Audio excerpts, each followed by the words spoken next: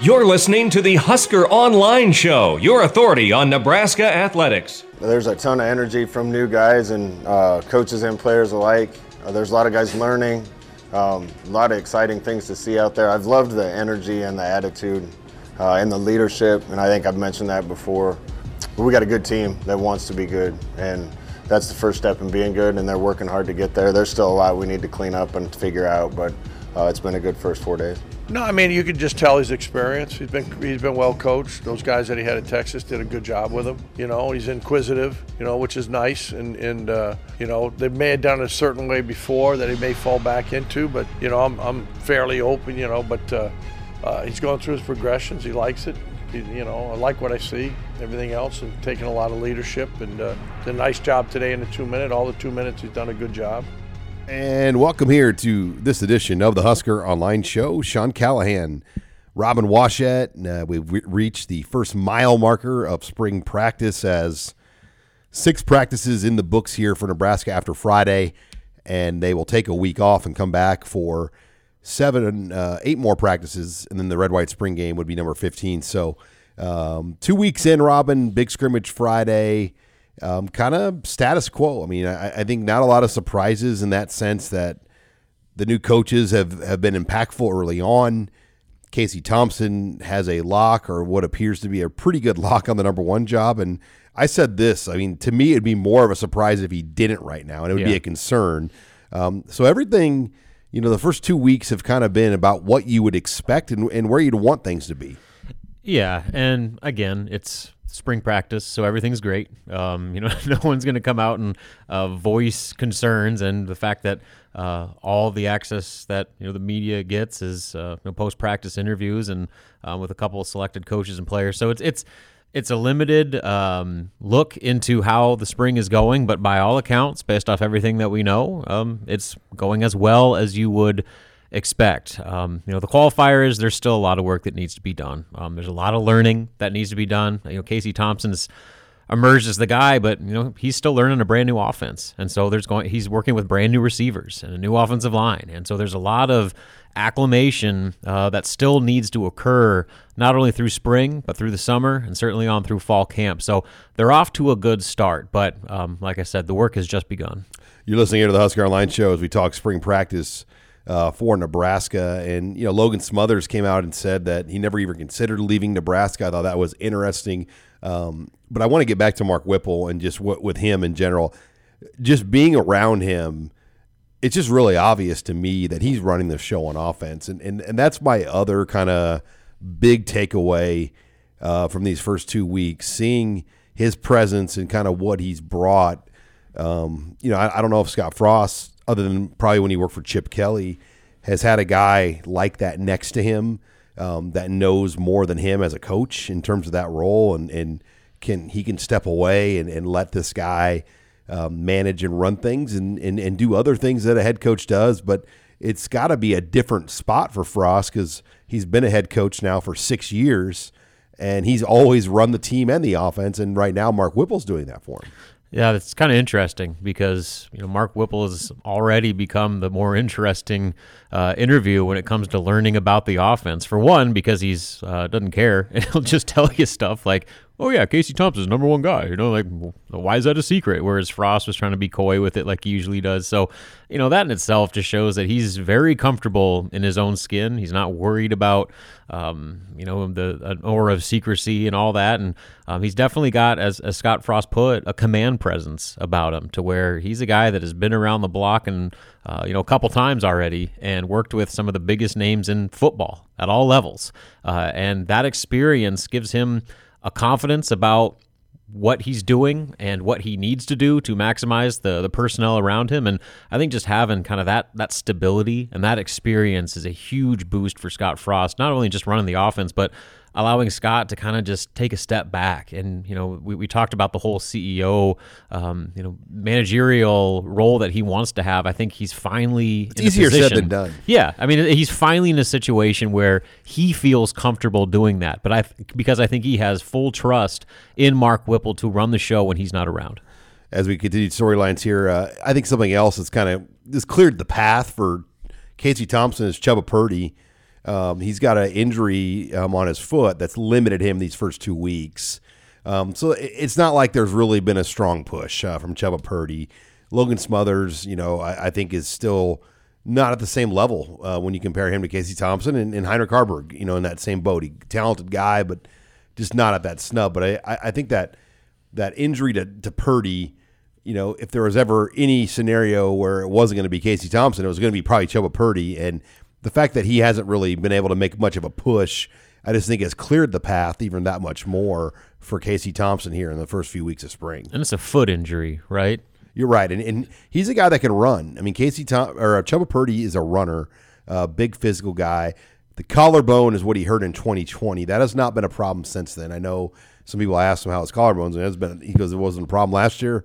It's not a problem right now. It's a foot injury that's evidently slowing him down. And it sounds like he's expected to be back after spring break, right? At least in some capacity. That's the plan, but at that point, we'll see. I mean, but yeah, they've got a long break. I mean, they don't come back until almost 10, 12 days from now. They have a whole week off, 9 days. Then they don't come back till the following Tuesday after this long extended spring break. So we'll see what they want to do with him. But to me, I don't know if there's any sense in overdoing it if he's not 100%. And I'm curious too, what a lot of guys do over spring break. A lot of times there's trips and all that South stuff. Padre Island. Yeah, I wonder how much of that is going to go on, just considering the state of the program right now, where everybody is trying to learn as much as possible, as quickly as possible, that if you just completely check out for 3, 4, 5 days, you're going to set yourself back. And there's a lot of position battles going on for some wide open competitions that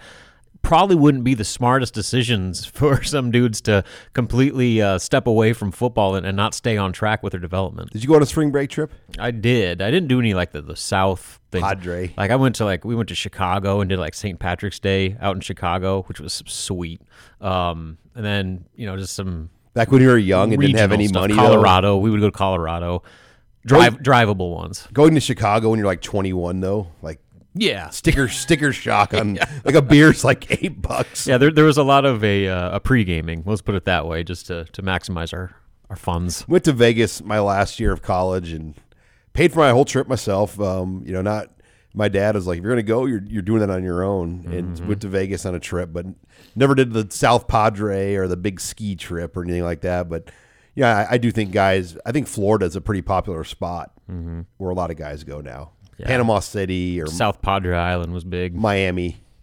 So we'll see how this team comes back. And what they'll do is they'll practice on Tuesday, the week after the spring break. But on Monday, they kind of have a Zach Duvall day. Yeah. Make sure you stay on track day. So we'll see just kind of where guys are at coming off of that. Nebraska held another big recruiting event as well. No commits, but it was their third on-campus recruiting event they've held, since the start of the end of January, since January 22nd. So they're well ahead of where they had been, and they should be. I mean, COVID last year didn't allow visitors to come to campus till June, and now that it's back open again, Nebraska's had 3 events since January 22nd, and they've got a third of their class completed already. I think they'll be well over half their class going into May and be in a pretty good spot because they're only going to take about 15. So plenty of recruiting. Brian Munson and Mike Mattia have done a great job keeping up to date on that. But when we come back, we're going to continue our spring football discussion. We're going to talk offensive storylines and more. You're listening here to the Husker Online Show. You're listening to the Husker Online Show, your authority on Nebraska athletics. Nebraska is probably hands down one of the best programs in the country for NIL and just name, image, and likeness opportunities. The support and the fan base here, I would say, there's nothing that really compares to this. I'm kind of even surprised and a little bit blown away about how much football is, a big deal around here. But it's been great and it's been fun. I'm kind of at the point now where I'm having to tone down a little bit of some of the opportunities just so I can focus on ball.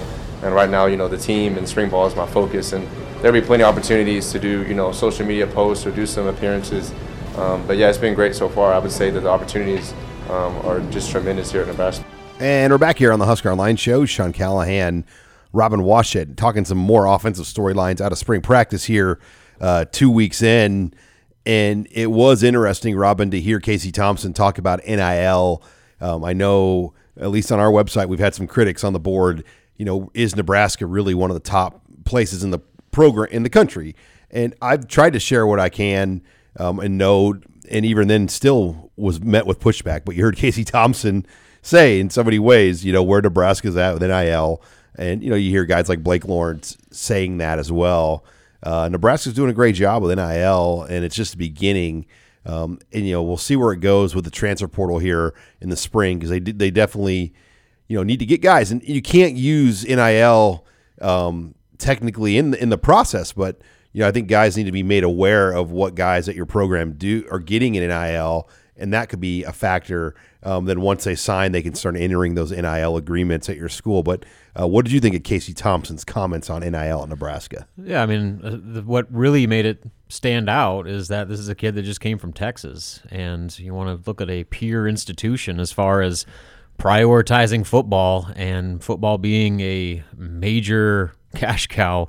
I thought that was pretty impressive. The fact that, he basically said that he was getting opportunities that he never would have gotten at Texas. And, a lot of that just has to do with the celebrity status of Nebraska athletes and especially Nebraska football players. And when you're the projected starting quarterback for the University of Nebraska, you're going to get a lot of opportunities. And I guess it was also good to hear that, he's prioritizing his time and not going full, head first into all of these NIL deals that are apparently being presented to him, and he is keeping his mind on track with football as much as possible. But I think that kind of just reaffirms that while it may not be publicized to the extent as some other schools or hyped up on social media as some other programs, Nebraska is very much doing its part to stay at the top of the game in the NIL race. Yeah, and they got out in front of it pretty early as far as some of the things they've done,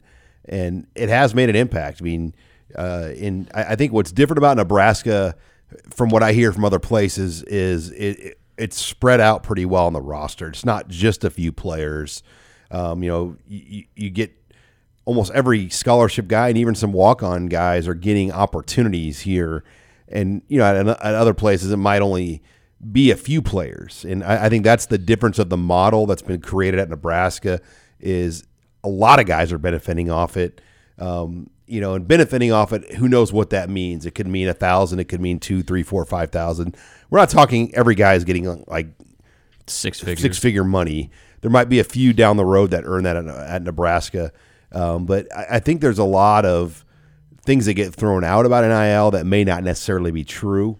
And that really muddies the waters, what people think you should be doing at your school. Right. And again, I think a lot of that comes from some programs being a lot more aggressive with how they try to push their efforts with NIL to where, maybe there's a bit of an illusion of what other schools are doing and what Nebraska is, supposedly not doing. So, again, I think that this just kind of gives you a little tangible evidence that, while there has been a narrative that Nebraska is kind of getting left in the dust, Casey Thompson says otherwise. And if anybody's going to know where Nebraska stands, it's probably a guy like him. Yeah, and I'd say that narrative's only been created by a few people that maybe didn't want Coach Frost to come back. And I think the NIL and some of the things in the booster relations within the program are played a factor in him returning to Nebraska. I mean, I think Trev probably felt things out at one point when things weren't going well, and all of the money and support remained behind him. And that's a key thing right now. Mm-hmm. Yeah. And so, I think that they are clearly doing what is necessary to keep up with the Joneses. And again, I think that what really makes a difference here is that it isn't just, we're doing this deal for this one guy. It's across the board to where you can pitch, even not pitch it, but they can be presented in some way, even in your walk-on recruiting, that if you can take some scholarship and go here, or you can walk on here, and there will be opportunities that previous walk-ons got that you potentially could get as well. Other things offensively to hit on, things that we keep hearing, just Donovan Raiola, his style as a coach, what he's brought to the table. I think that's going to continue to be a story. What they're doing here in spring ball, just the style and aggressive nature they're playing with. What'd you make of Scott's comments about just getting off the ball the way that they have been this spring. Like he said, that they've already been significantly better, and that was an area he's been extremely disappointed with since he's been here. I think it was a philosophical disagreement between him and Greg Austin. He had one way he wanted things done. Greg did it his way, and that was kind of a head-butting deal. And it finally came to a halt this offseason. But I think you can make a case that at the end of 2020, it was close to probably coming to a halt at that point, and it went one more year. But Frost and Austin, their styles just, I felt like were on different pages. Yeah, I mean, I thought that was a pretty clear message he was sending about, just not liking at all what the offensive line had been doing for the previous 4 years, and just how much better it's already looked through a few spring practices. That didn't leave much to the imagination about what Scott was trying to get across there. So, we'll see how much, our untrained eyes can pick up on that sort of stuff. But, listening to those comments by Scott and, just some of the other players, especially some of the defensive players, it sounds like the offensive line is taking a much more physical approach, and it's being noticed already. And look, preseason-wise, Robin, it's going to be one of the lowest-ranked lines in the conference when they do those, power rankings by unit. Yeah. The line, as it should. Based off what they did a year ago. So you can't really, act like on paper in the preseason it's going to be ranked very high. So that's where a guy like Raiola's got to prove his worth. And by the way, his nephew, Dylan Raiola, will be coming for the spring game. Brian Munson reported this week on Husker Online. So 2024 quarterback that has Georgia and Texas and Alabama offers will be here to visit Nebraska for a third time since June. It's all coming together. And then finally, I want to hit on Mickey Joseph, Robin, and kind of what he's brought to the table.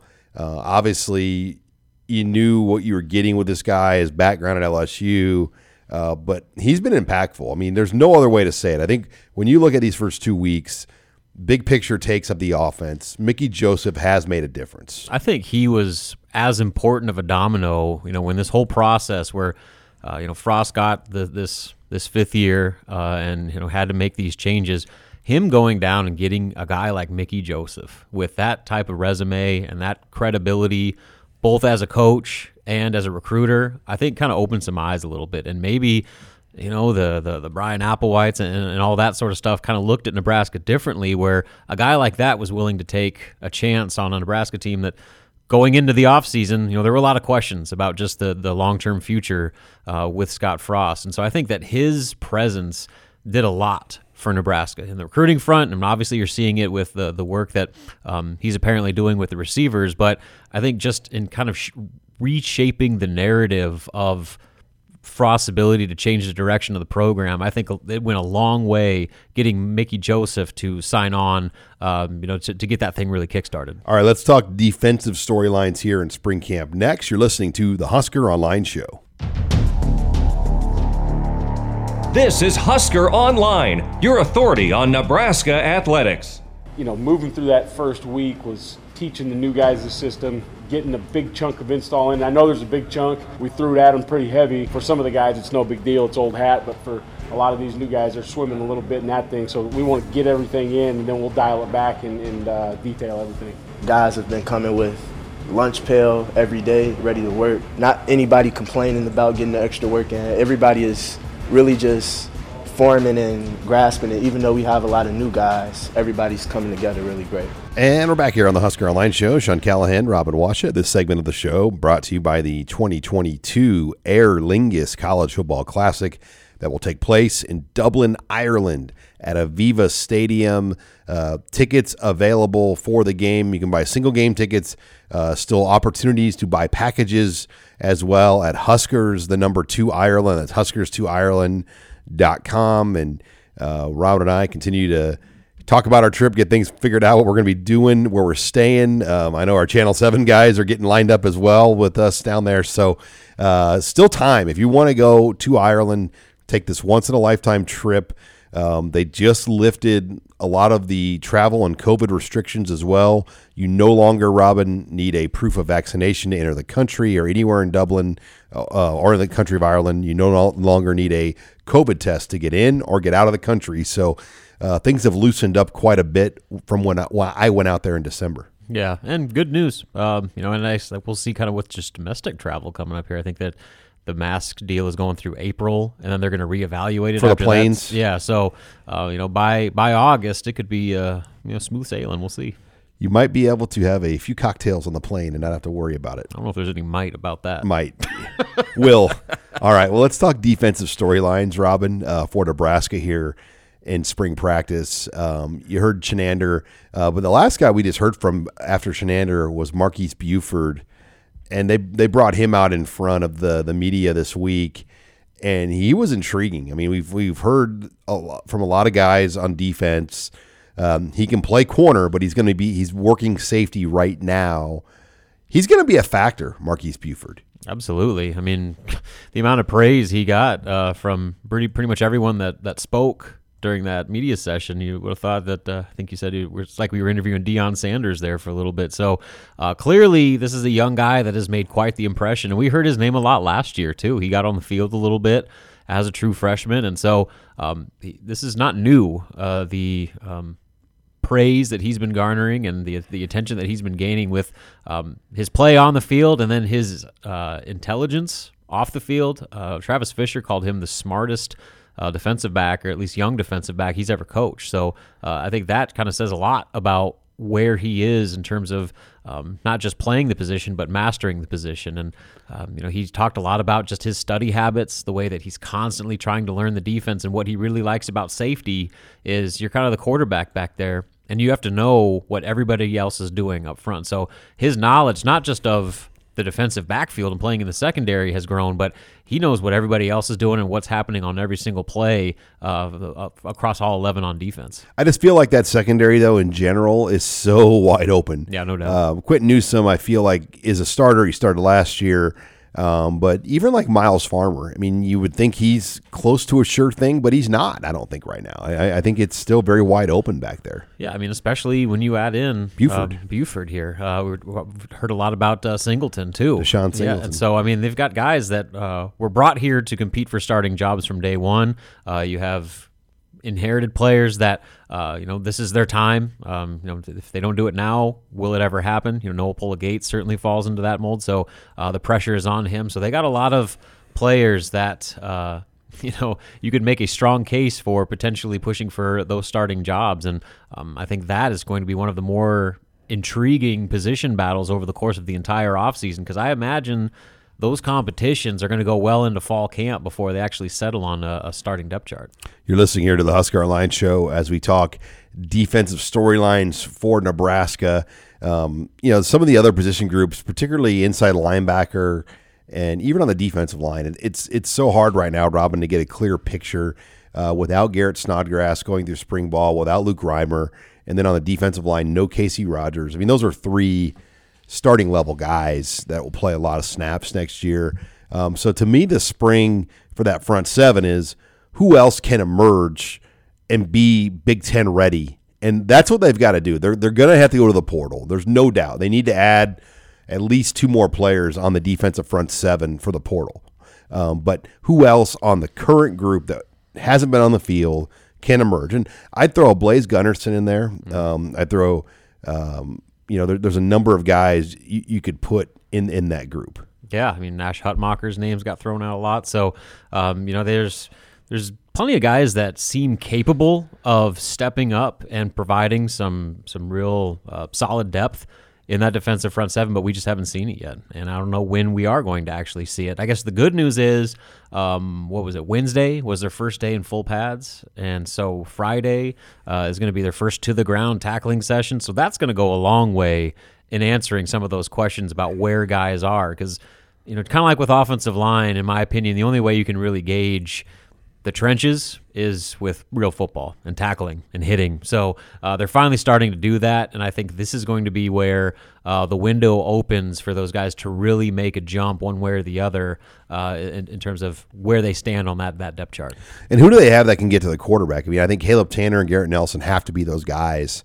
But I'm who excited else? about Caleb Tanner. Like, I don't look at Ty Robinson or Casey Rogers necessarily as pass rushers. I mean, they're going to be taking on two people And when you're going 2-on-1, a lot of times it's hard to be a big pass rusher the way those guys get utilized. And you wonder too, unless one of those guys emerges as like a true, bona fide edge rusher, how creative does Eric Shenander get with his blitzes this year? Obviously they got to find a way to replace JoJo, and he was one of their best pass rushers. So does Chris Kolarevic factor in there as maybe? What's his role? Yeah, what's his role, and can he be a player? He's got the athleticism. They praised him as one of the best athletes of the team last winter. So can he put it together to take over that type of role? And so I think that pass rush is probably, and like I said, unless one of those Nelson, Tanner guys emerges as a true star, is going to be a collective effort, and they're going to need a lot of different guys with a variety of blitzes. And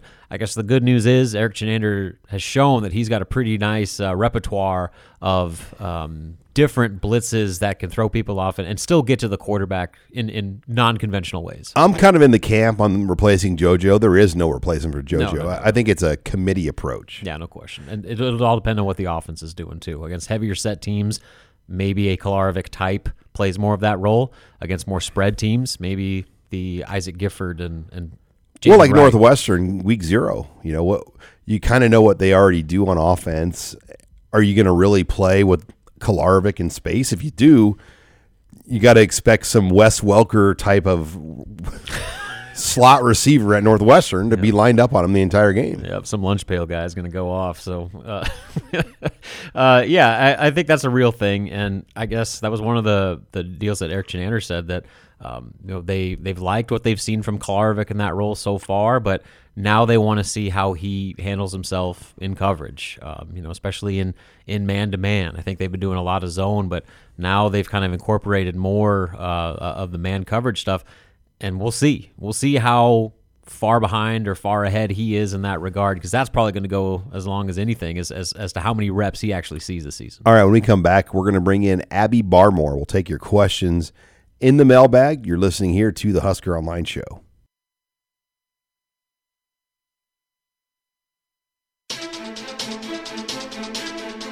This is Husker Online, your authority on Nebraska athletics. Yeah, Sean, we only get so many live to the ground days, so we're going to use one on Friday. Should have plenty of time to heal up if we get nicked up a little bit. As a head coach, the first thing you want to see is effort and improvement, and you want everybody to walk off the field healthy. We got certain guys that you probably don't need to see hit much, and some other guys that we really need to test them and see how they're going to be when it's live. We're going to structure that however we need to get the right reps out of the right guys, and looking forward to seeing the competition. And we're back here on the Husker Online Show. Sean Callahan, Robin Washett, bringing in now Abby Barmore as it's time for the mailbag. We'll take your questions this week from the Red Sea Scrolls chat, the best questions of the week in the mailbag segment here. Abby, what do you have to start us out with? What's your take on why they moved Chris Kolarevic to nickel? I think he wanted to do it. I think, number one, if you go back and listen to what he said on JoJo Doman's show here on the Husker Online channel back in November, he talked to JoJo about moving to that position back then. So I think in his mind, it's what he's wanted to do. I think he feels like it's going to be hard for him to get on the field with Luke Reimer and Nick Henrich. But, I look at it from the other end, Robin, where he could be number one right now if he was available this spring at the inside backer. Yeah. I mean, that's kind of, in retrospect, you got to wonder just what the opportunity missed there was, just given the lack of depth or established depth they have. But again, I think this is something that long-term he thought was going to give him a better opportunity, because you go back to last year, he hardly even played. In some late games. down the stretch, especially. Like single-digit snaps in games. And so maybe he saw this as an opportunity to have a greater role on the defense and maybe utilize his athleticism a little more than it was being used at inside backer. And maybe he's just built more to be a perimeter guy than he is an inside linebacker in the Big Ten. So maybe, I'm sure there were plenty of factors involved in this, but of course, he makes that move, and suddenly the reps are plentiful at inside linebacker.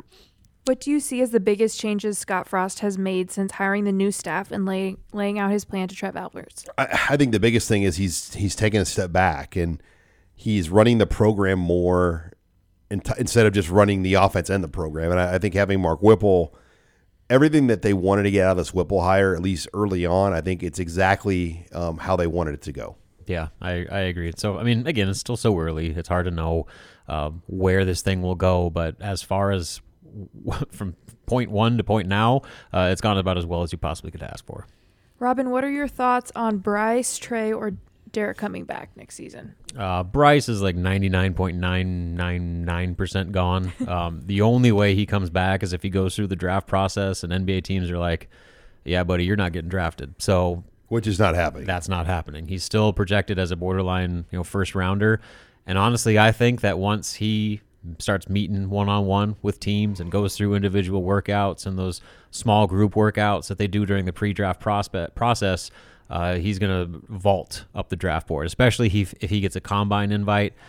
He's just got the character and personality that teams are going to love. And then, I think that when you put him in more of the NBA style game, you're going to see him flourish just like Delano Banton did. And then with Trey, I'd put it at unlikely. There's still a chance. I wouldn't hold my breath on it.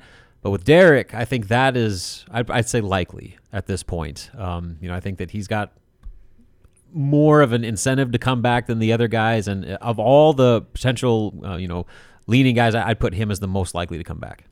All right. What do you have next?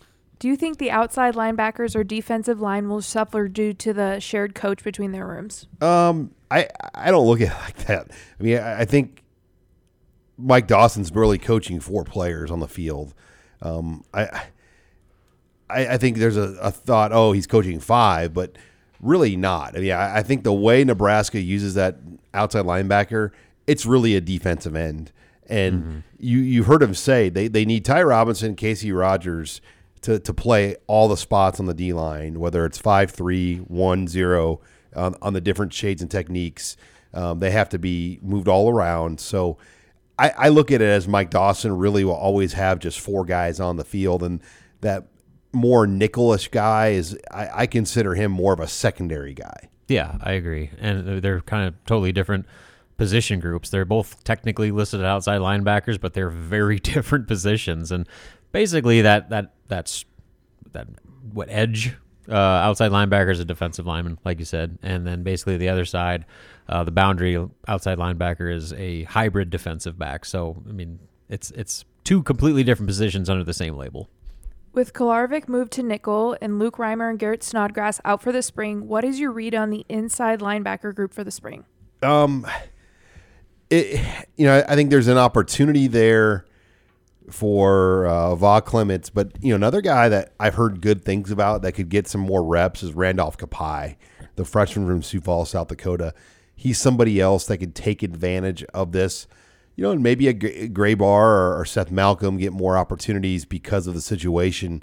But in all reality, Snodgrass, as we know, is the 3rd guy today, and Reimer's out, so he's a starter. But I think there's a chance for somebody to maybe take advantage of it. And here's the deal, too. Like, it seems like every offseason, Barrett Ruud talks about how he wants to rotate more at inside linebacker, and then, 2 guys play 90% of the snaps. So as long as they have, 2 or 3 guys they feel good about, I think that's really all that matters, barring any sort of, long-term injury. What do you think of the new media rights deal with JMI Sports? It's a lot of money. I think when you look at the deal, Nebraska will get $18 million guaranteed over the 12 years of the deal. So it's a unbelievable contract opportunity for Nebraska. And, it's a tough spot because Nebraska, I think, actually almost could have gotten more, but then COVID hit. They were in the renegotiation state of things. They had a pretty good offer in principle, I think, laid down with their former partner, Learfield IMG, and then COVID hit and things changed, and that offer turned into a revenue share offer, which wouldn't have been as much money. So Nebraska chose to take it in-house, and they were the only major program in the country that did that. But a lot of it had to do with they felt like they weren't getting the offer they wanted. Now they are getting that offer.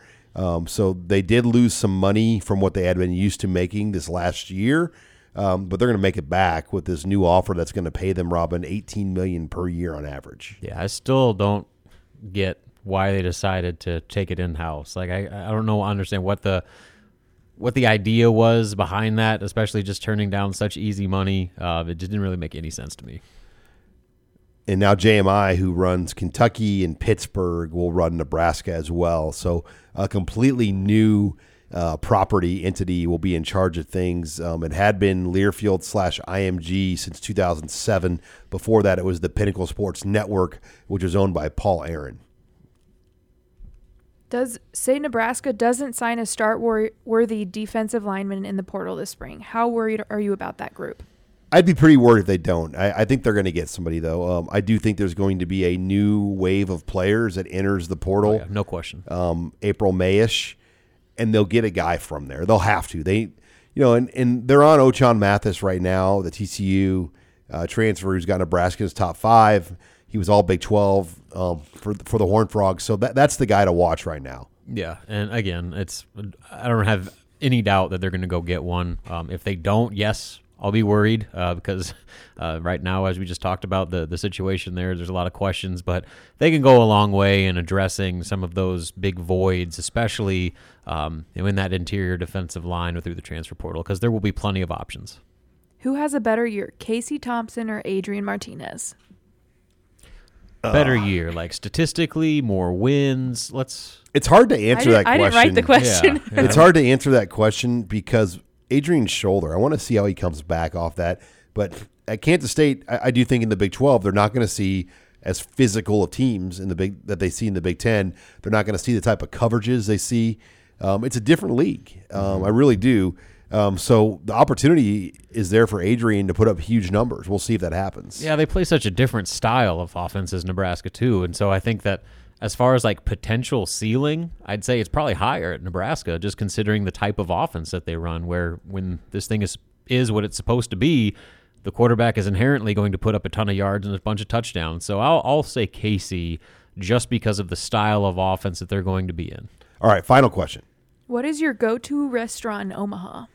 Go-to restaurant in Omaha. I grew up there, so I've got a lot of places that would go on there, but I've always been a big La Casa's pizza person. I, in fact, took Blake Arney there. I think he liked it before a high school football game. I think he liked it. We'll see. He ate it all. So, no, I get a hamburger pizza at La Casa's, both cheeses. That's probably one of my favorites.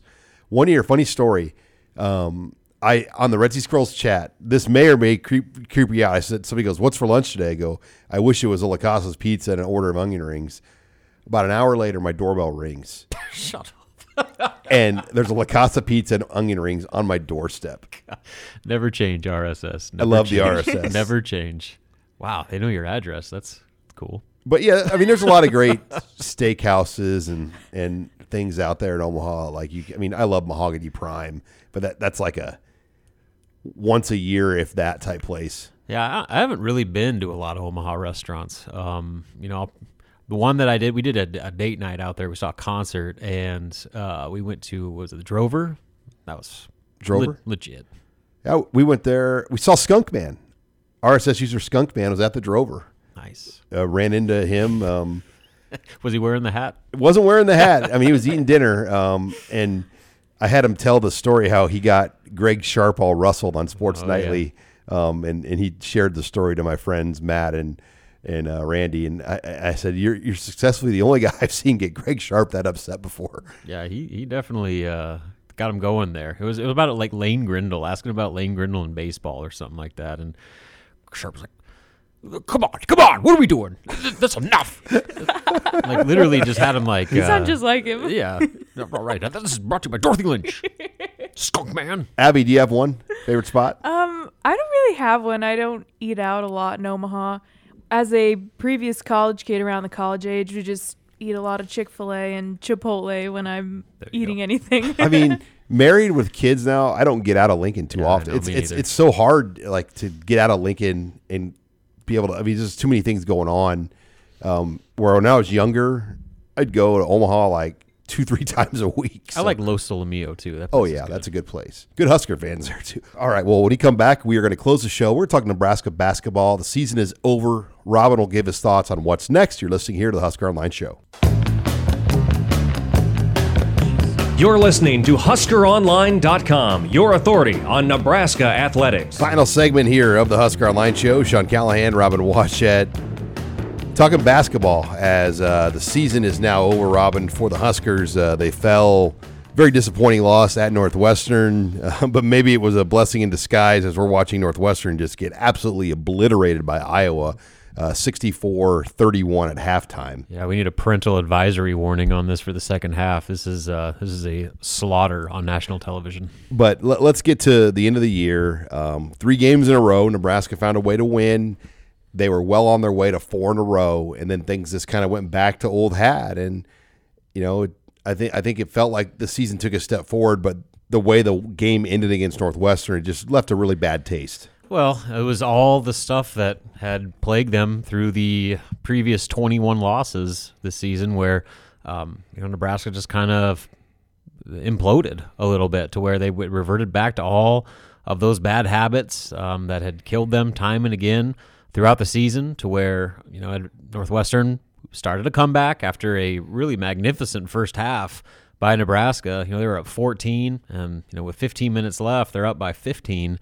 But then Northwestern started to claw back, and they started making plays. Some calls went against Nebraska, and unlike the previous 3 games where the Huskers showed great resiliency and didn't get flustered and got things under control, Nebraska started speeding it up, and they tried to do everything in transition, and they weren't making the easy passes, and guys were trying to play hero ball, and all of those things, and they let their offensive struggles dictate their effort defensively, and then they stopped. The Northwestern started crashing the offensive glass and ended up getting 7 offensive rebounds in the last 10 minutes of the game. So, really just all the things that Nebraska struggled with most of the year came back in that final 15 minutes in a really bad way. And it did a lot to kind of, like you said, take away some of the feel-good vibes that had been built up over that 3-game stretch, where they looked like a completely different team and weren't making those same frustrating mistakes that, again, have really plagued them all year long. So what happens now, Robin? I mean,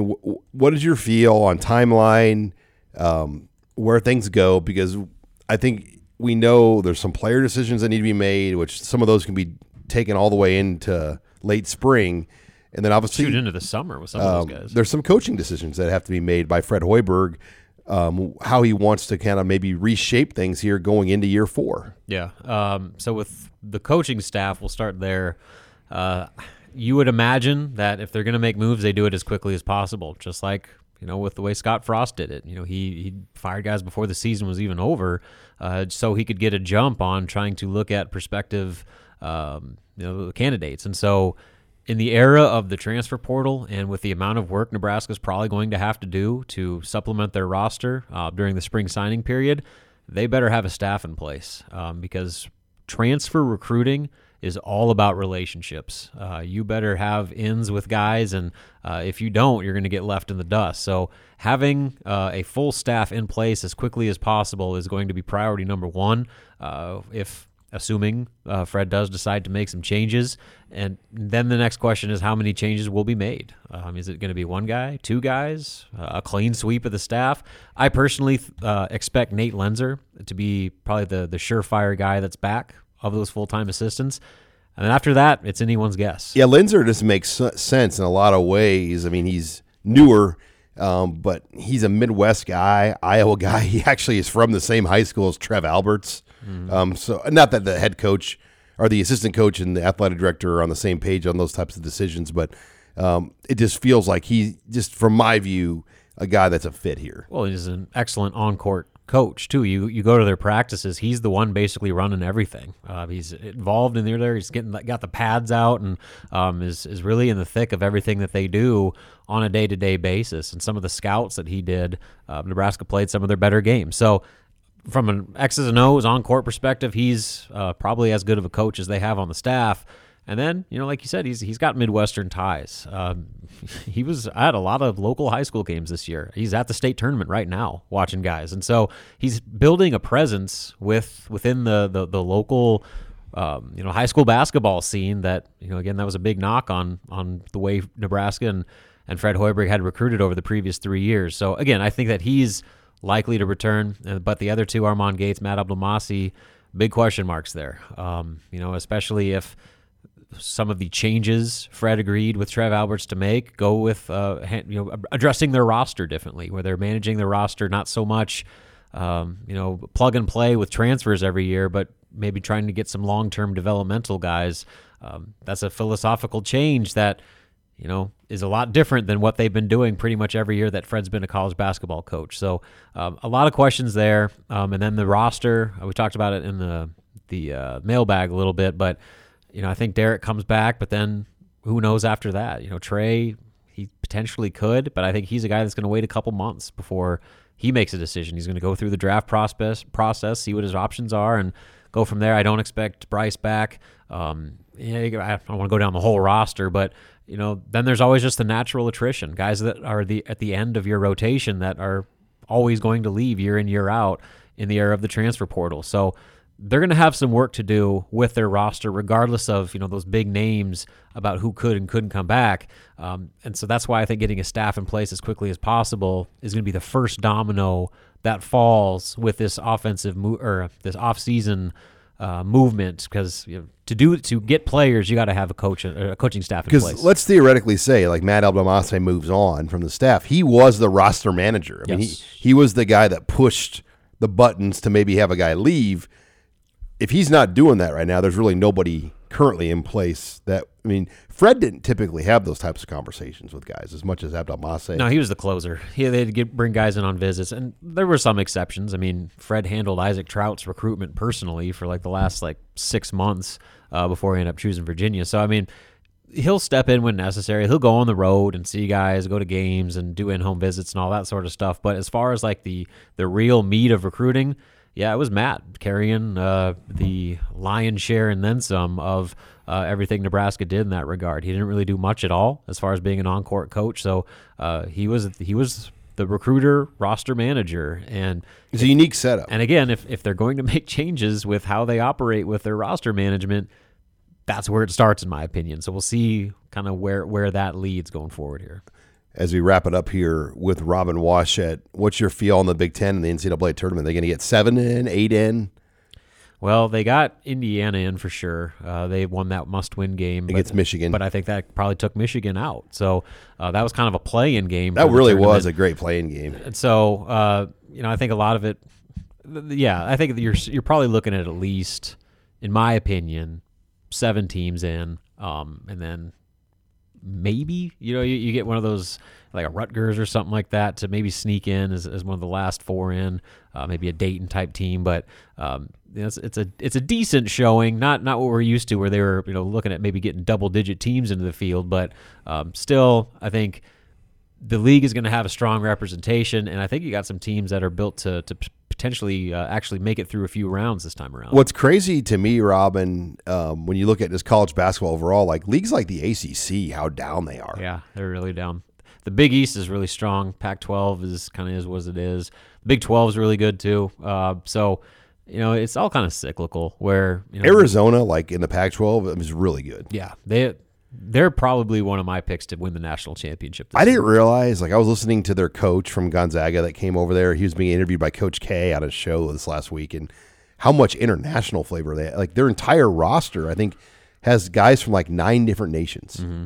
Yeah, they've done a great job with that element of the recruiting. They've gotten a couple guys that Nebraska tried to recruit, didn't really stand a chance with any of them, but they're really, really good. I watched them play on TV a couple times, and they don't have very many weaknesses. And so that's why I think that top to bottom, they're as strong as any roster that's going to be in the NCAA tournament. Their assist ratio, number 2, is one of the best, in terms of what their opponents have versus what they have. Is Coach K was just raving about that, how he's never seen a statistic that lopsided as far as their assists versus what their opponents' assists are against them. Yeah, and so again, they got a good thing going, and they are clearly the class of the Pac-12. UCLA is right there as well too. But Oregon will give you problems if they get in. I mean, it's Dane Altman. I mean, they've kind of underperformed this year, but again, that's one of those deals where if you get them as a 10 seed or something like that, that's a nightmare matchup. All right, well, make sure you stay on HuskerOnline.com. Robin will keep you up to date. Anything basketball, as well as Husker baseball coverage here over the weekend, and we'll have anything that breaks with football. Thanks again for joining us this week on Husker Online, your authority on Nebraska athletics.